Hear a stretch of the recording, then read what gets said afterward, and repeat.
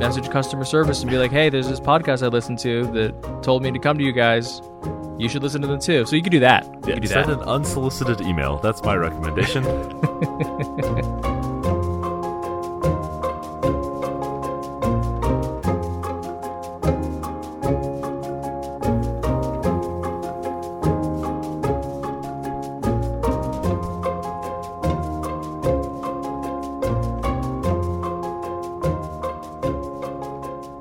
Live from the Mundangerous Umbrella Stand in New York City, I'm your host Shane. And I'm your host Ishan. And welcome to episode 212 of Total Party Thrill, a podcast for game masters and players where we discuss our campaigns in order to inspire yours. In this episode, we're sharing some super secret plot hooks to use in your home game. But first, the Rogue Traders consult an expert in the Dynasty Unwarranted campaign. And later, the Warlord leads the attack in the Character Creation Forge. Total Party Thrill is brought to you this week by Kobold Press.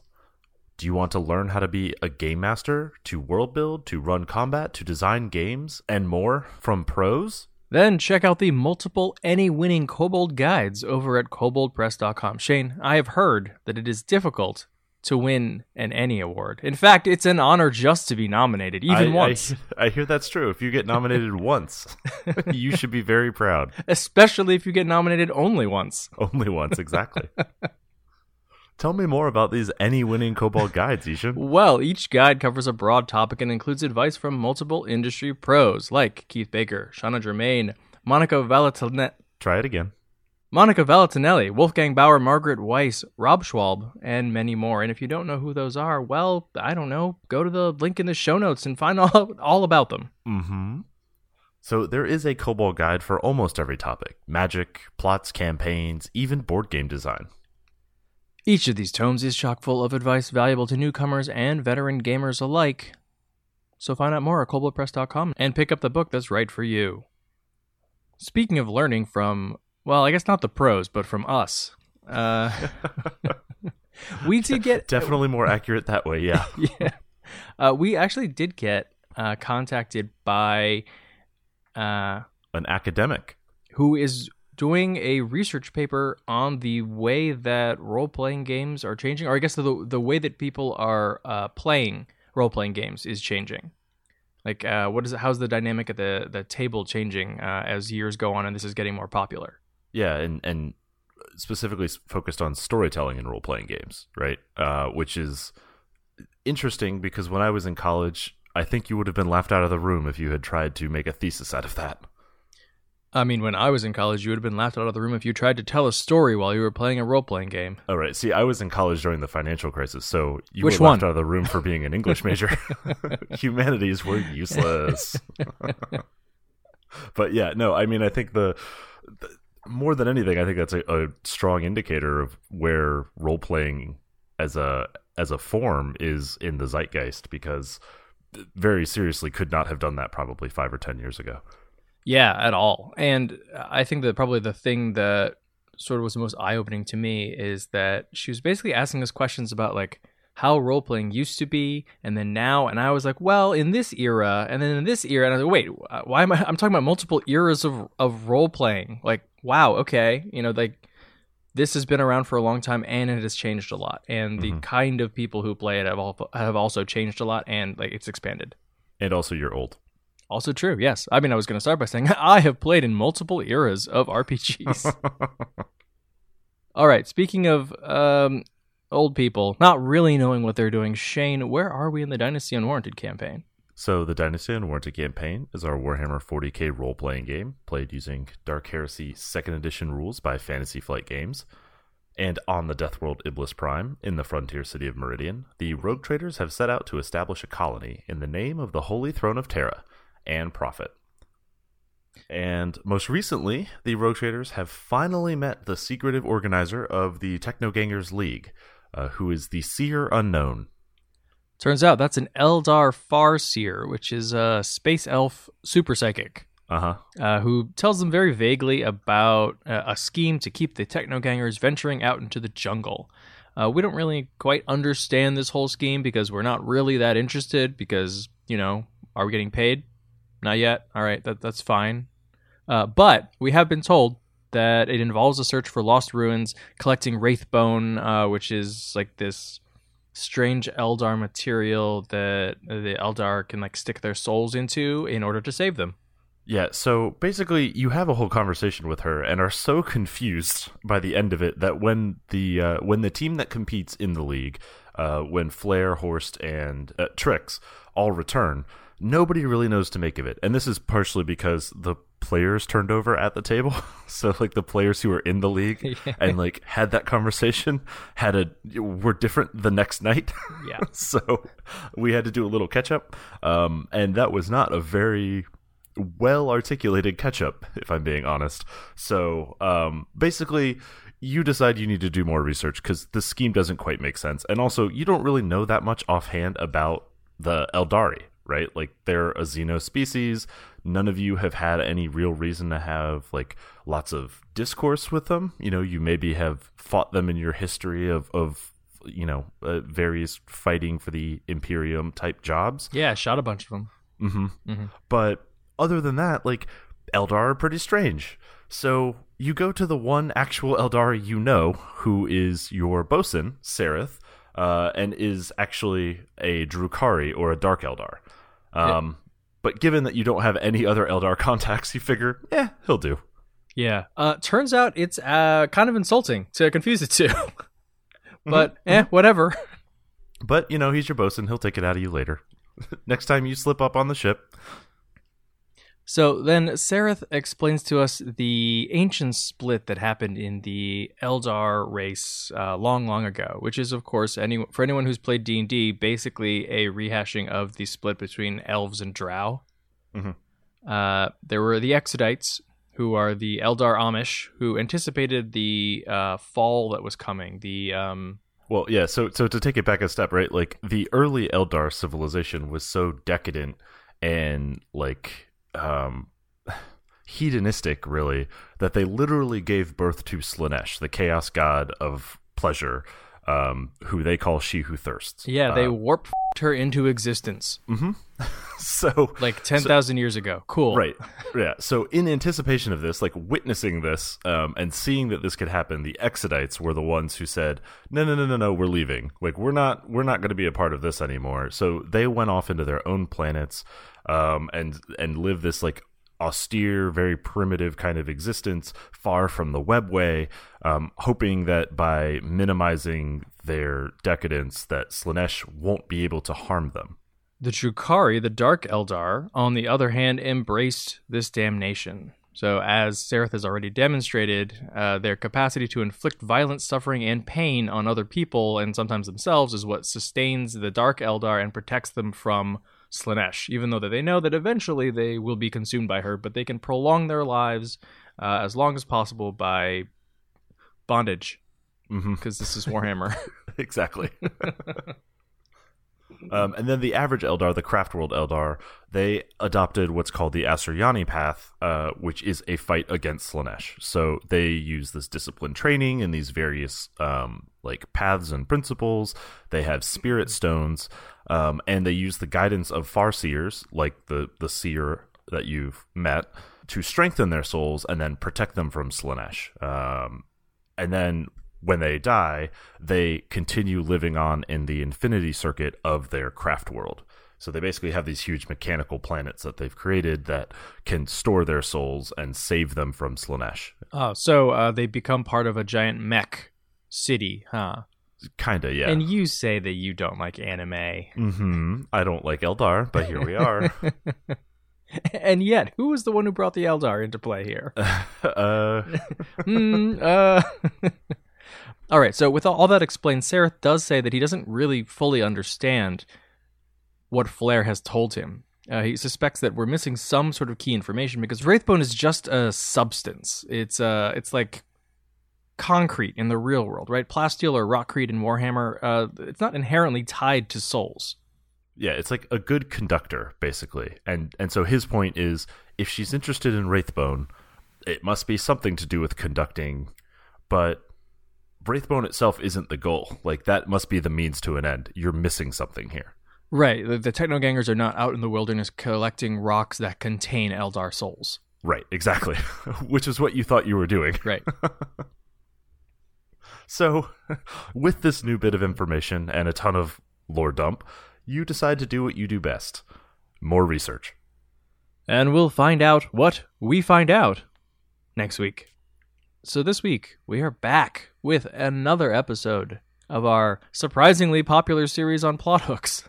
Mm-hmm. Well, if you do something rarely enough, people tend to miss it. It's true. Although this is our 4. This is Plot Hooks 4, Live Free or Plot Harder. Mm-hmm. Or, there's no other 4. No, there's the Indiana Jones and the Plot Hooks of the Crystal Skull. Mm-hmm. Mm-hmm. Mm-hmm. Keep going. Give me a Harry Potter. Oh, that's Plot Hooks of Fire. Okay. Yeah. Mm-hmm. Episode 4, a new plot hook. Yeah. Uh-huh. Yep. Rocky 4 does not have a subtitle. It's just Rocky 4. You're right. What about Rambo 4? Rambo 4 was called Rambo, so this is just called Plot Hook. It's just plot. Uh-huh. Okay. Hook. This is Hook. It is us and Dustin Hoffman and Rufio. Perfect. All right, Ishan, what makes a good plot hook? Okay, so a good plot hook is going to inspire the GM and also get the players excited to play in it.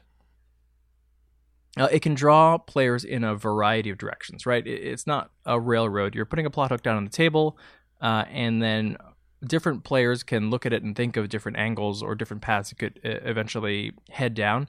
It is the beginning of an adventure or maybe even a campaign, but it doesn't necessarily tell you where it's going to end up.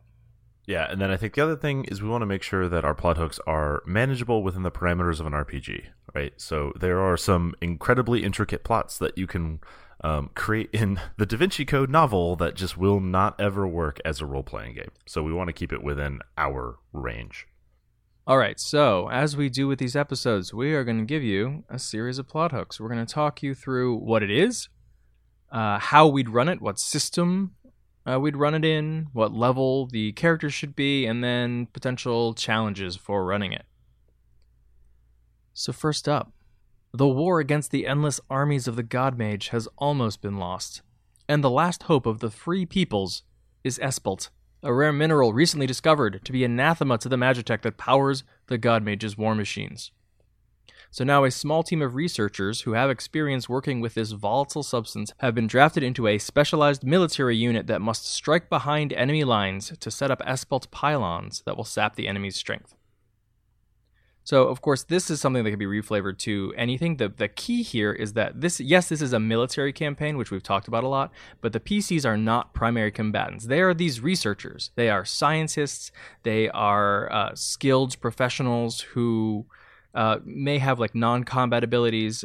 They understand how to use whatever this like MacGuffin substance is that it can prevent the armies of the enemy from like completely swarming over the last free lands. But the point here is that this small group of basically non-combatants goes into battle surrounded by hundreds of nameless grunts who are there to die in the mud while the scientists carry out delicate procedures in the heat of battle. It's very World War Z. Yeah, and way back, I think it was episode 6 maybe, where we talked about alternative combat objectives. This is very much like sort of taking that to the extreme and being like, hey, guess what? You are playing specifically the people here to fulfill the alternate combat objectives. And like all of the like Imperial Guard, like World War I trench warfare is happening all around you, but that is mostly getting narrated. While you are sort of dealing with the repercussions of it, seeing it happen in the distance, and occasionally people like break through the line in order to fight you hand to hand, but it doesn't need to be like all out like fighting in the mud all the time because you are focused on something much more important. Right. Yeah. It's like the combat will be the exception for you, right? So you don't have to worry about managing like mass combat because that's all background, and it's only when some exceptional enemy has broken through or laid a trap or something like that where you might actually face direct threat. Right. Maybe like one giant war troll like breaks through the line, and then you've got to like pick up a gun and figure out how to do this, or probably you'll use some sort of like magitech or like skill checks in order to actually defeat this thing, right? Like drop a pylon on its head rather than like shooting it to death or stabbing it. Mm-hmm. So I think the key to making this like actually interesting is, yes, there will be hand-to-hand fighting with enemies occasionally when they actually break through. But you want to make the war that's happening all around actually feel like it is affecting people, because in like war fiction, most of that is happening internally, like within like the minds of the people who are sort of watching people all around them die. But that doesn't always necessarily work when you're dealing with people at a table. So I would throw in things like random explosions. Like if you're using something like initiative order or, once per round, whatever a round is in the system that you're using, make a check to see if like something crazy happens on the battlefield that affects people, right? Mm-hmm. I've done things where like, all right, you're fighting in a battle, like you're facing off against a smaller squad in the middle of a giant battle. I roll a die. Oh, look at that. The body of a woolly mammoth gets flung by like a gargantuan creature into the middle of the battle, dodge or suffer the chance that you're gonna break a leg as like its trunk like basically smashes your leg.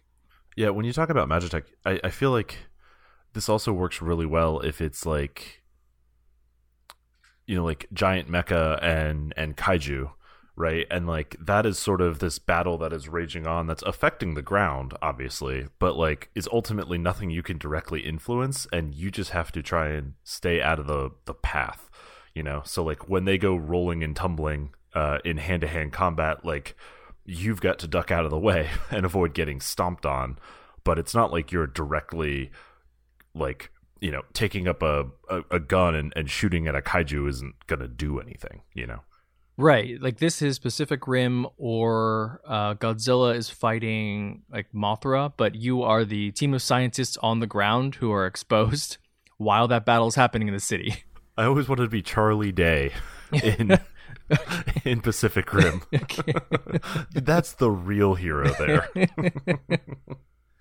So the point here is that the game is about pushing all the way through all of this in order to focus on the task at hand. You might be taking penalties, or you're basically coming up with interesting or innovative ways to avoid getting shot randomly, or crushed by a building that's falling, or stomped by Godzilla. And in order to win the battle, quote unquote win the battle, they've got to establish the Espalt pylon, or whatever Magitech MacGuffin it is, right? Put that in place, and then that secures the immediate area, right? By creating some sort of force field, or like an EMP pulse, or whatever. And then your job is get the hell out as quickly as possible while the infantry covers you, because like you're not killing all the enemy. That's not what this is about. Right. This was inspired by some reading I was doing on like the Navajo code talkers in World War II. Right? They were using Navajo as a code that the Germans and the Japanese couldn't break, because no one else was speaking a language like this. Right, and apparently Navajo is incredibly nuanced and difficult to learn as right. well. Very complicated syntax. So I think this also works really well as like a comms unit. Like you're basically going in to set up a communications tower so that you can call in an airstrike. The airstrike comes in and you all get the hell out. Mm-hmm. That works in like Vietnam, or I'm thinking in 40K, right? You always have the guy with the Vox unit. This could be an entire like comms unit specifically. Yeah, I think in Vietnam or 40K, you got that in the right order. You call in the airstrike and then get out. in like maybe World War II or Korea, it's more like you get out and then call in an airstrike. Or you call in an airstrike and that's it. Yeah. Yeah, it's a bit of a twist on a trench warfare game for people who are maybe tired of the constant slog. Rolling to see if you have trench foot. Rolling to see if you like take the next trench, or if you get shot, and then bring in a new character. In terms of how I'd run it, I think it would either be low level, since the PCs aren't experienced combatants, right? Like they're scientists. Or I'd do it mid-level, but I would require everyone to be spec'd for skills or for research, and specifically not for combat. So what about the aspect of dealing with the loss of your comrades or losing friends, like having to deal with the death around you from trying to complete your mission? I think that's a good point. part of it is going to depend on your table. Like there are some tables that will not be able to ignore that no matter what, and still would do that even if you were just playing a tabletop war game.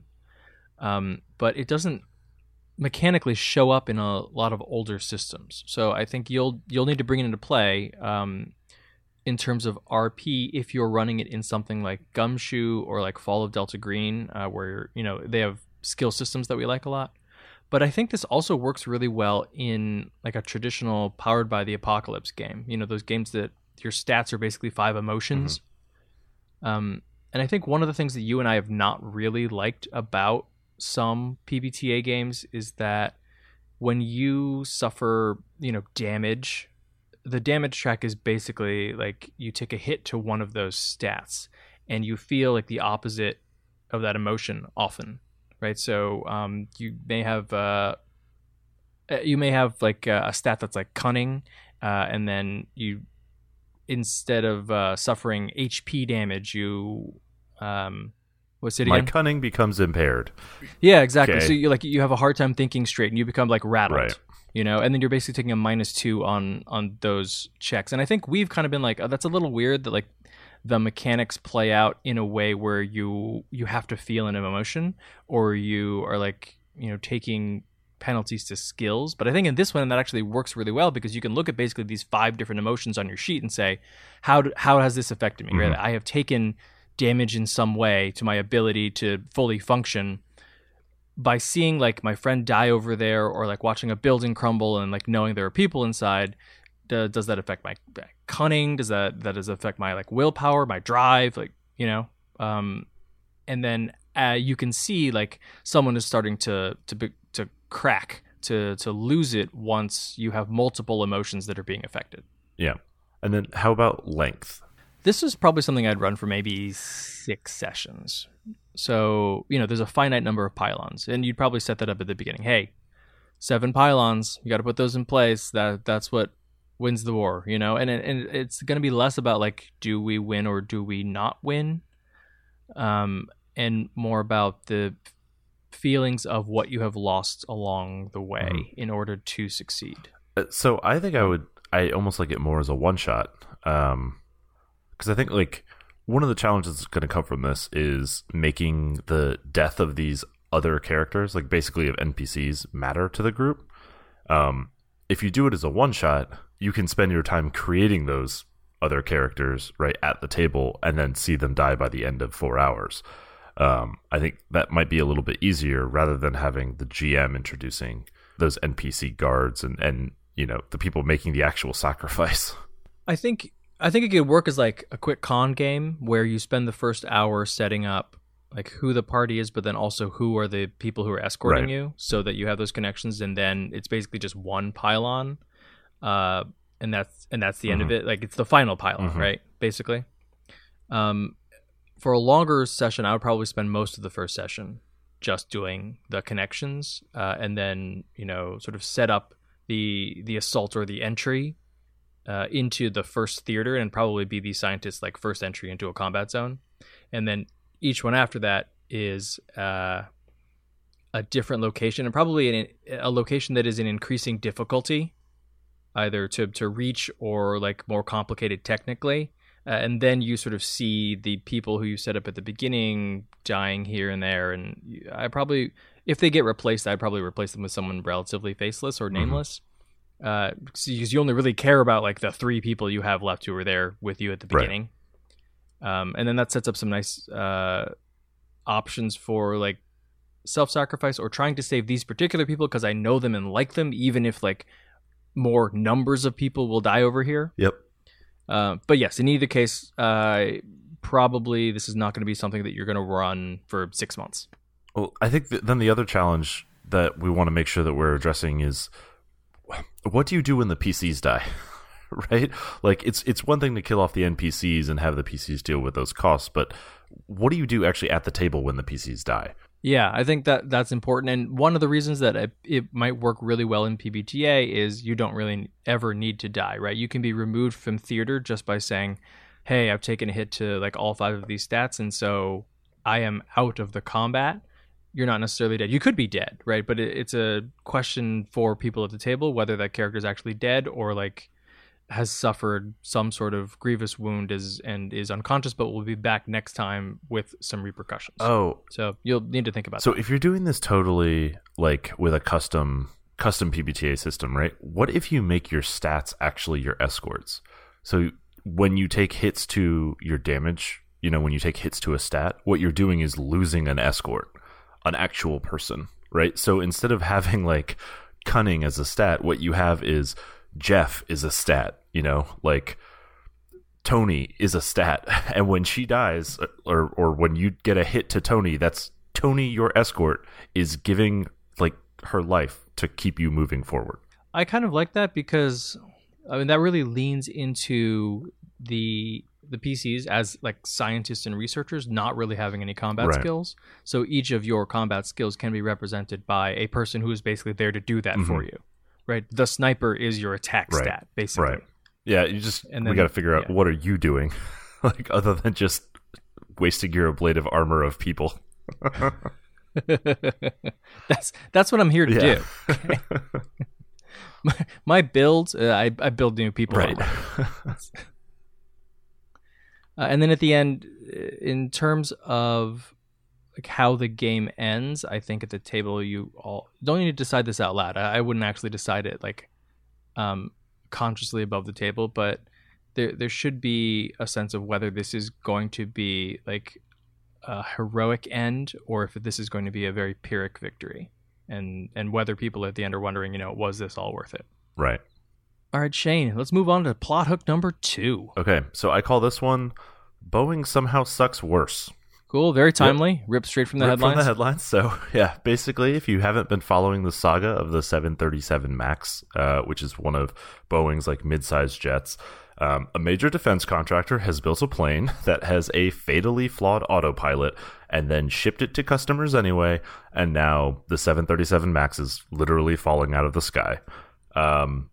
So there was, as part of the flaw in this autopilot logic algorithm, right? There was followed by a cover up. There were corners cut, costs cut, all of that stuff. But what if that was actually introduced deliberately by a secret cult?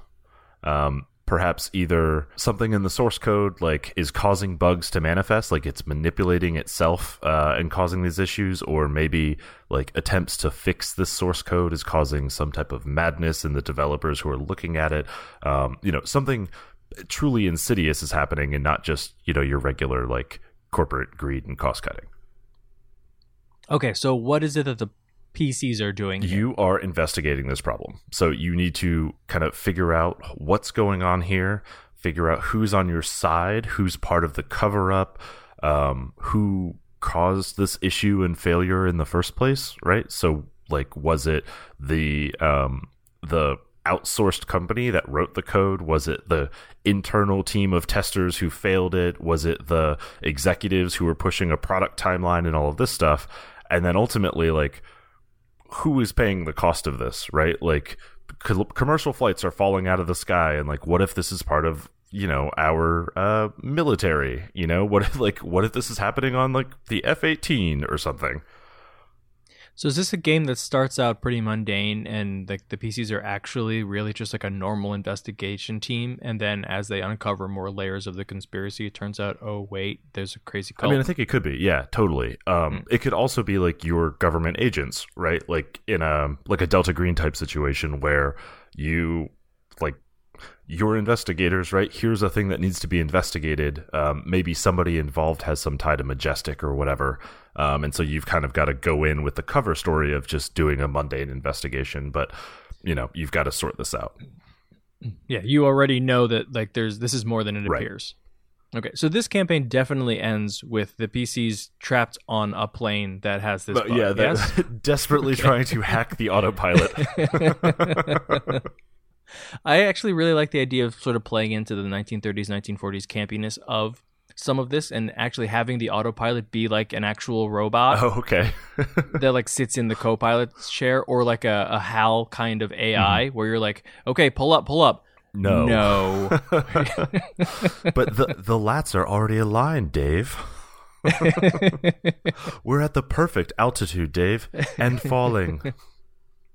All right, so what system would you run this in? I think I think the system that you would run this best in, I think, is either going to inform what this cult, what caused the introduction of this fatal flaw, or based on what you want the fatal flaw to, or like what you want that cult to be, pick the system that maps to that very well. Either way, it's very investigative, and because it has layers, like I think you have to use something like Gumshoe.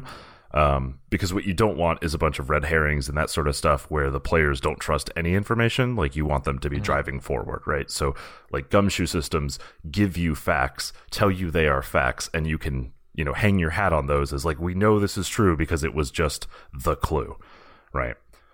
So I think like if you look at what is the cult that introduced this bug doing, right? Like, is it a Cthulhu cult that just wants to invoke madness? And I'm sure there's some type of specific elder god that would make more sense than Cthulhu, but I don't have enough of a Lovecraft background to identify that person.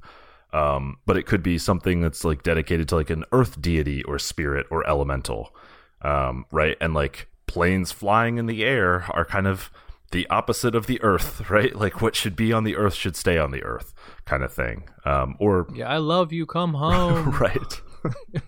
Or like you could totally do like Night's Black Agents and it's a vampire thing. I mean, maybe it's not even as malicious as it is like they control a competitor to Boeing and they just want to bring Boeing down. Because vampires are selfish and capricious and humans don't matter that much, and vampires don't really fly commercial, I don't think. Or like Delta Green, right? Like if it's something where a Majestic agent or somebody who has been like maddened by some experiment from Majestic, right? And Delta Green has to go and clean it up because this is obviously dangerous to the world. Yeah. I could see this being the beginning of an even larger campaign if it turns out that the planes aren't actually crashing.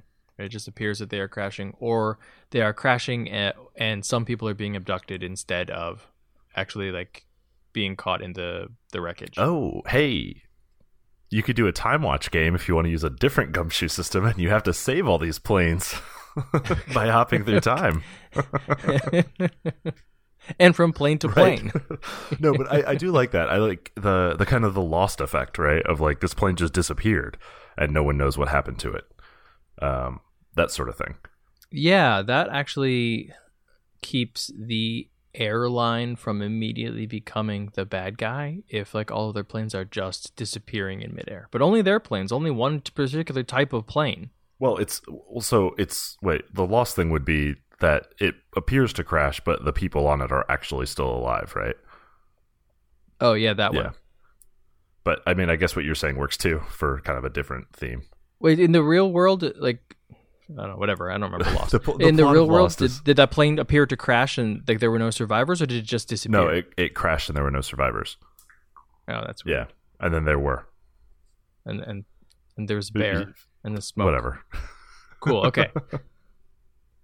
So what are some challenges? One, it's ripped from the headlines. So you've always got the risk when you do this of somebody recognizing what you've ripped. And this one's probably pretty obvious. So they might shortcut things, which is probably fine because you want to get to the conspiracy more so than like the boring tedium of like, hey, did this developer like not check in his code correctly? And like, was this lazy tester screwing it up? Like that's actually probably not the interesting part.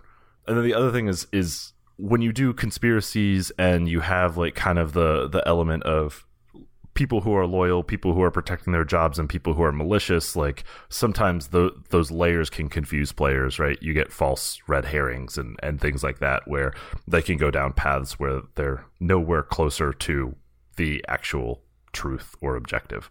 Yeah, and that's something that plays out much better in linear fiction than it does with players who will always get the wrong end of the stick when presented with a clue. Mm-hmm. That's why I like Gumshoe, is because Gumshoe is very clearly like mechanically like, hey, here's the fact that you got from this story. Like wherever you are, here is the fact. Right. Your character is not confused about this. All right, let's keep moving. Cool. This next one is called Gorillas in the Mist. Not gorillas, but Guerrillas. Like freedom fighters. Guerrillas. Yeah. So the last remnants of the Old Kingdom have been beaten back to the Mountain of Alvar. Its treacherous terrain keeps the defenders relatively safe, but its central location makes it a target of constant raids. It is a forest fortress under siege. So the PCs here must strike quickly and then fade back into the trees. They will battle enemy forces as well as the forest itself. And their goal is to keep the faith and rally the survivors who are hiding on the mountain until eventually, somehow, their prayers are answered. All right. This does not sound quite as system dependent as the other ideas. Yeah, I think this is something you could run on almost any system, right? The whole point here is like there is a place that is difficult to navigate and difficult to survive at that is also the PC's home, which means that they have like knowledge of it. They have expertise. They can get around more easily than others, but it doesn't necessarily mean it's easy to survive there. Now, this prevents them from being swarmed all the time by a more overpowering force. But it does mean they need to be strategic. And it's an opportunity for them to be strategic, because this is basically a game that is a series of skirmishes intercut with wilderness encounters. And I would think probably, like as a GM, I would set this up where there is like a very sort of general plot map of the objectives that the enemy wants to achieve in order to take the mountain, probably 3 or 4 of them max. And then potential objectives or locations where the party can decide to strike in order to cripple the enemy. Right. So basically, the party is choosing their targets, whether it's like the bridge that the assailants are building across the chasm at the foot of the mountain, or whether it's like the research station where they are developing the energy that powers their war machines or whatever. Sets up an ambush, fights, and then runs away. And I think most of the fun actually comes here from being like, all right, this is your mountain. This is your lair. You can deck it out in different ways. You can Ewok village it if you want. You can set up traps in lots of different places. But if you have now chosen a location, you live here, you get to set up the ambush. It's a bit like in Morning Glory when you guys set up the ambush for Nisham Shadar. I just put the battle map down and was like, great, where is it and what does it look like and what do you guys do? We build a flump house. Yes, of course you build a flump house. Yes, why would you not build a flump house? It was critical to winning that battle. So I think in terms of level, it sounds like we want to be kind of mid-level where you're strong enough to like have confidence that you can win in combat, but not so strong that like the wilderness as an existential threat is neutralized. Yeah, definitely. Like you don't want access to teleportation because you don't want them to be able to, get around the mountain too quickly. Now, if, for example, the party is like, we're going to spend most of our time digging tunnels so that we can skirt around the forest and move quickly from one location in the mountain to the other, then great. Then travel time should be easier. But that means that there were other things that they couldn't set up, right? Like acid pits. They didn't set up any acid pits on the mountain. Idiots. So what are some challenges here? Well, I think there is a danger that this basically just evolves into a like fight of the week scenario where like every session you sort of show up and they're like, I don't know, let's do the canyon ambush, I guess. Mm-hmm. Right? Because you probably basically set up like, hey, 8 different objectives or, locations or whatever that you can take, and just each week someone's like, I don't know, throw a dart at the board and let's pick a thing. The key here is stringing these encounters together into a coherent narrative. So we've talked a bit about this with using different factions. I would basically run this as like the other side, the assailants, the like people who have the mountain under siege, are also on a clock and a timer. And so each time the party chooses a target, yes, they may be able to foil whatever is happening here, but at each of these other locations, progress is happening. Right. And so you're not deciding, what fight do we want to fight today? You're deciding, where do we want to cripple the enemy so that we don't need to deal with them having like secure supply lines, or them building their own tunnels into the mountain, or like them building aircraft in some way that, you know, will be able to attack us from above. And then the other thing here is like, after that, what is the end game of this? I've sort of set it up as like, hold out until your prayers are answered. That might be literal prayers, like, you know, divine intervention. Right. You have to prove your worthiness to the god of war to bail you out. Right. It could also be, you know, some sort of like MacGuffin that you're waiting for, or it could be, you know, your allies from neighboring countries who are, you know, basically coming from the other side, and like you're waiting for the cavalry to arrive, and the cavalry always arrives at the speed of plot. Right. So, well, yeah, I mean, you can do this too, like especially since it's mountainous, right? Like you make it a winter thing, where like the pass through the mountain is basically closed, right? So you're cut off until the spring thaw, and you just have to make it to spring. We run this as like a 49ers high in the Rockies. I like that.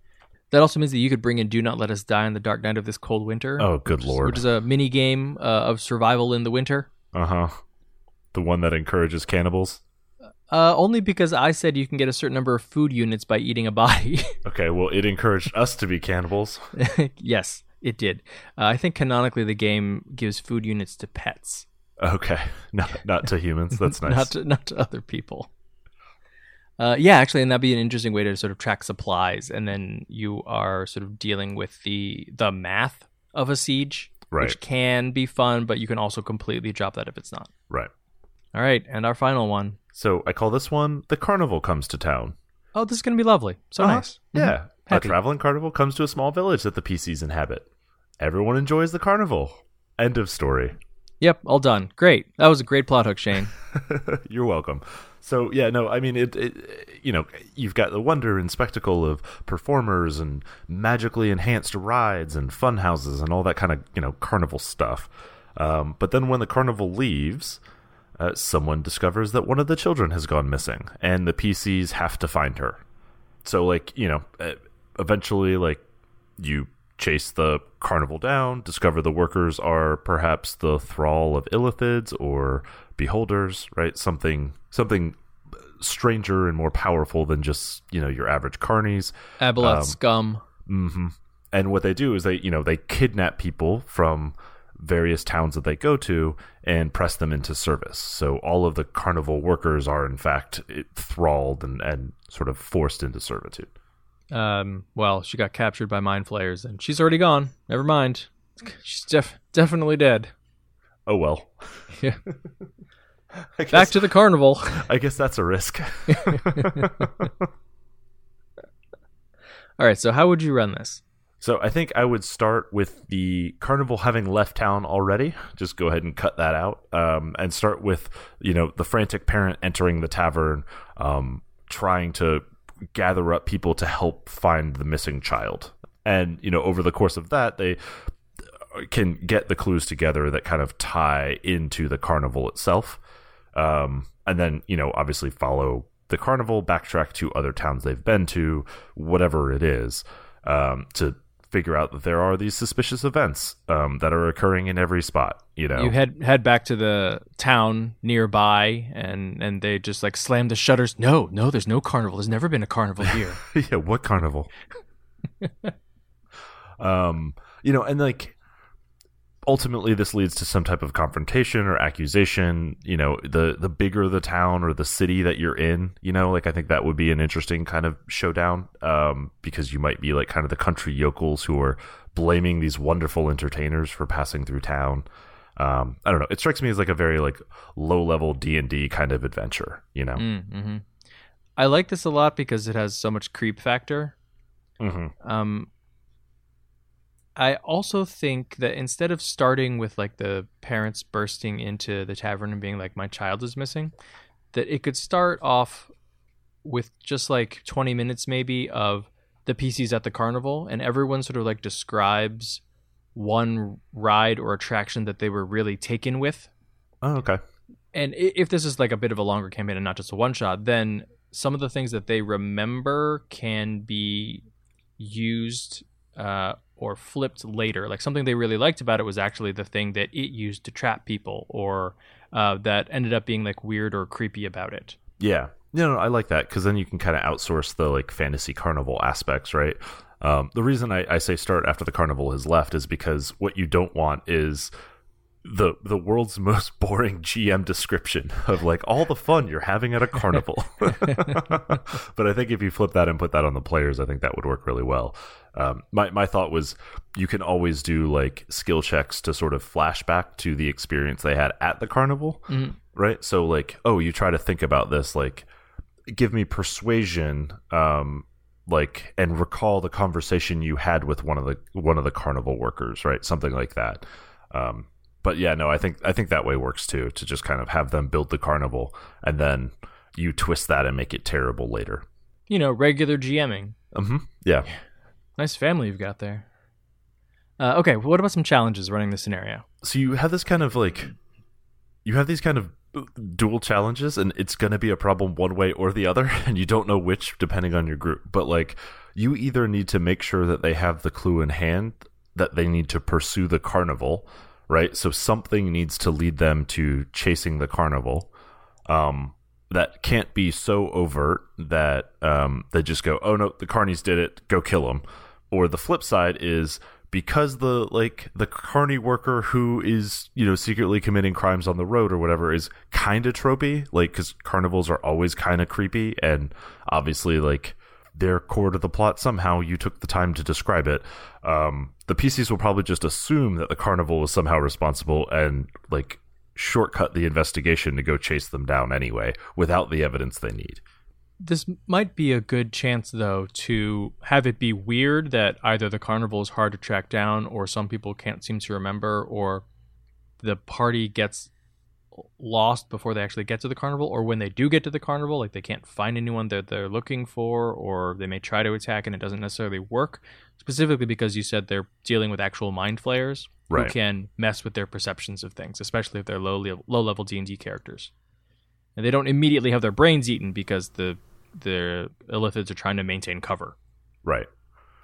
You could kind of have this as like, when they go to the next town, something strange has happened there as well, but the people in the town have been mostly covered by the mind flayers to not remember that this thing happened, right? Mm-hmm. So they find something weird about that, and maybe there is like one character, the hermit or whatever, who witnessed something and wasn't spotted by the mind flayers and can actually speak to the PCs to set them along the path.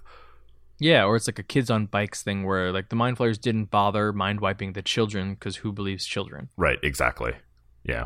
So that will definitely add to the creep factor. And I think that'll help kind of keep the PCs engaged on that plot direction. I dig it. Then, of course, the other problem that you can run into is the PCs just want to fight everybody too early and don't want to bother investigating because this is D&D. You just kind of need to make sure that they understand that they will be fighting the entire village at that point, because absent evidence, right? Like, villagers love this carnival. It's very entertaining. They themselves enjoyed it while it was in town. It's the only thing we do all year. Yeah, exactly. It's the Midsummer Festival. Right. Also, you may find that it is difficult as a second level D&D character to kill the carnival workers. He's a literal strongman. Yeah, exactly. And an actual lion tamer. Like, welcome to the House of Mirrors. Make a perception check. All right.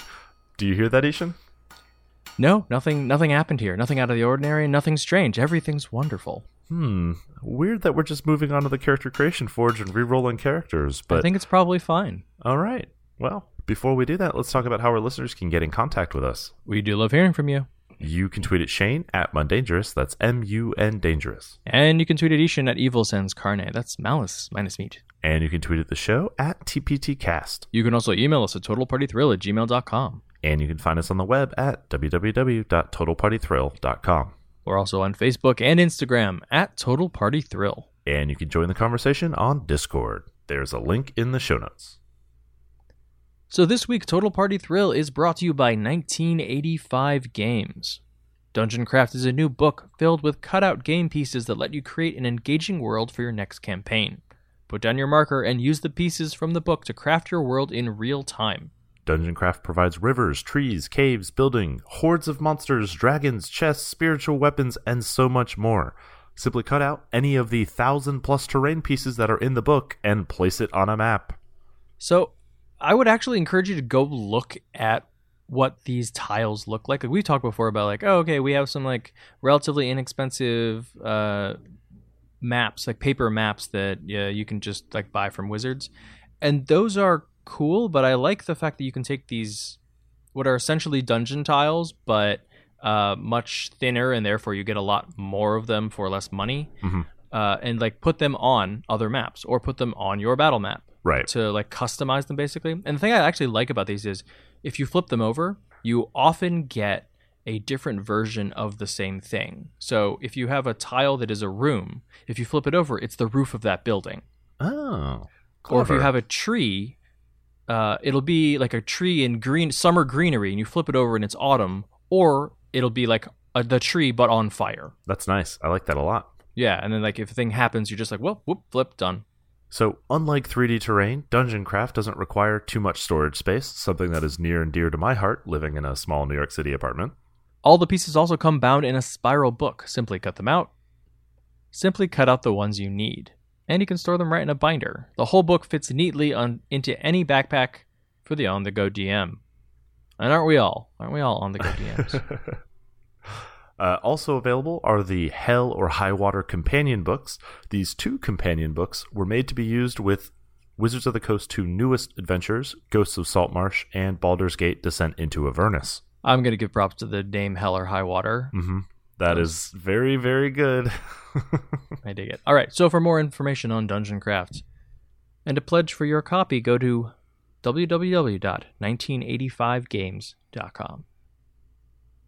So this week in the Character Creation Forge, we are building the Warlord. I skipped 4th edition, Ishan. Could you tell me what the Warlord is? Well, the Warlord was the most popular / the most controversial class in 4th edition D&D. It got removed from 5th edition because Mike Merles doesn't like Warlords. Yeah, don't shout my arm back on. Yeah, it was awesome. It was one of the awesomest classes in 5e. The Warlord was a melee combatant, typically, who leads the charge into battle, heals their allies with inspiring words, grants extra attacks. They were a leader, like the leader role in 4th edition, but they were like secondary. Like they could be secondary anything. They had so many subclasses they could do basically anything. They were so versatile. They were so cool. They like maneuvered people around the board. They made other people attack. You basically like pointed at someone and were like, everyone, get them. And then that happened. The mechanics like supported that. It was wonderful. All right. So what is the build? It is War Cleric 6, Glamour Bard 6, Battlemaster Fighter 8. Okay. So we've got 6 levels of Cleric, which means we're going to get some healing.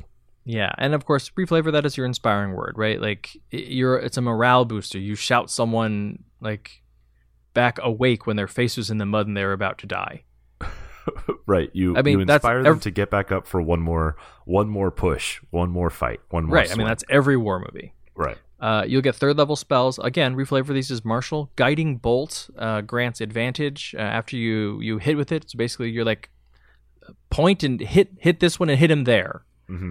Crusader's Mantle gives HP to everyone around you as an aura, which is you shouting all your allies back awake. Spirit Guardians lets you do one thing the 4th Warlord couldn't do, and actually like summon allies, because as the Warlord you're a capable combatant on your own, but you really shine when you also have capable allies. Right.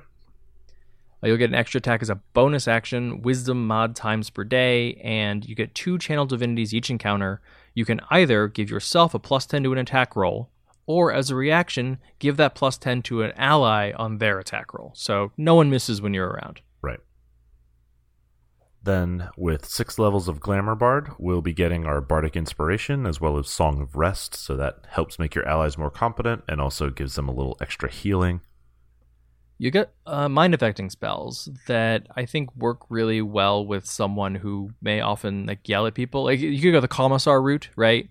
where you're not really making a suggestion. You're yelling at someone and giving them an order, and then they go do it. Exactly. Great. Vicious mockery, like this is a tongue lashing. My bolt pistol suggests that you get back in the fight, soldier. Guardsman. You get Mantle of Inspiration, which lets you use your Bardic Inspiration to grant allies temp, HP, and shift. This is like the quintessential 4E Warlord move. It was, all right, everybody, you get some like preemptive healing ahead of time, and now position yourselves at the beginning of combat so that we're all in the right places to actually win this, or to get the hell out. Mm-hmm. You'll also get Enthralling Performance, which you can use for speech. This lets you charm. Yeah, you just got to talk to someone for a minute and you charm them. And then, of course, you'll get Counter Charm to prevent your allies from falling victim to other charm effects. I'm pretty sure that's just you slapping them in the face, right? Mm-hmm. Yep. Like, wake up, I mean, that's maggot. how I would do it. And then once per day, you can use your, I think it's Mantle of Majesty. For 1 minute, you can use Command as a bonus action, which is just in the middle of the fray. You've like taken over in the command center, right? And you're just shouting commands and everyone's doing what you want, including enemies. Right. From Fighter, you get Second Wind, Extra Attack, a Fighting Style, probably Protection or Dueling, and Action Surge. And then you'll get 5 maneuvers as Battle Master, along with 5 superiority dice, which I believe will be D8s. And there's a lot to choose from here, but probably the ones you want to look at if you want to emulate the 4E Warlord are Commander Strike, which lets you make someone else attack, Distracting Strike, which gives someone else advantage on someone you hit, Maneuvering Attack, which lets an ally move without provoking, Pushing Attack, which pushes an enemy, and then Rally, which gives someone else temp HP. I love the fact that, especially coupled with the extra bonus action attack you occasionally get a few times a day, you can Nova with your 2 attacks, Action Surge, and then your bonus action attack, and drop all 5 of your superiority dice in a single round, just like the first chance you get on the first moment of combat. And then you just, cast spells the rest of the time. You mean yell. You yell spells. Right. All right, so in terms of leveling order, I think we want to start Fighter 5, then get 4 levels of Bard, probably 2 levels of Cleric, and at that point we're level, 11, feeling very much like a Warlord. And then it's just a matter of closing out those levels. So go ahead and finish off Fighter, then Bard, then Cleric. Yeah. If you want, though, you could do Fighter 1, Bard 1, Cleric 1, which is probably what I would do, even though it's not the most optimal, because then you basically have everything you need to really feel like you're doing this right. The mid-levels get a little slow, though. Yeah. All right, so before we wrap up, let's take a moment and thank our Patreon supporters. Yeah, your support is what makes it possible for us to keep doing this show every single week. So if you'd like to learn more, you can check out our rewards at patreon.com/totalpartythrill. All right, what do we have planned for next week's episode? We're going to be talking about optional rules, the ones we use and the ones we don't, in 5th edition D&D. And in the Character Creation Forge, we're building Sly Cooper. Well, that's it for episode 212 of Total Party Thrill. I hope we lived up to our name, but either way, I'm Shane. And I'm Ishan. Thanks for listening.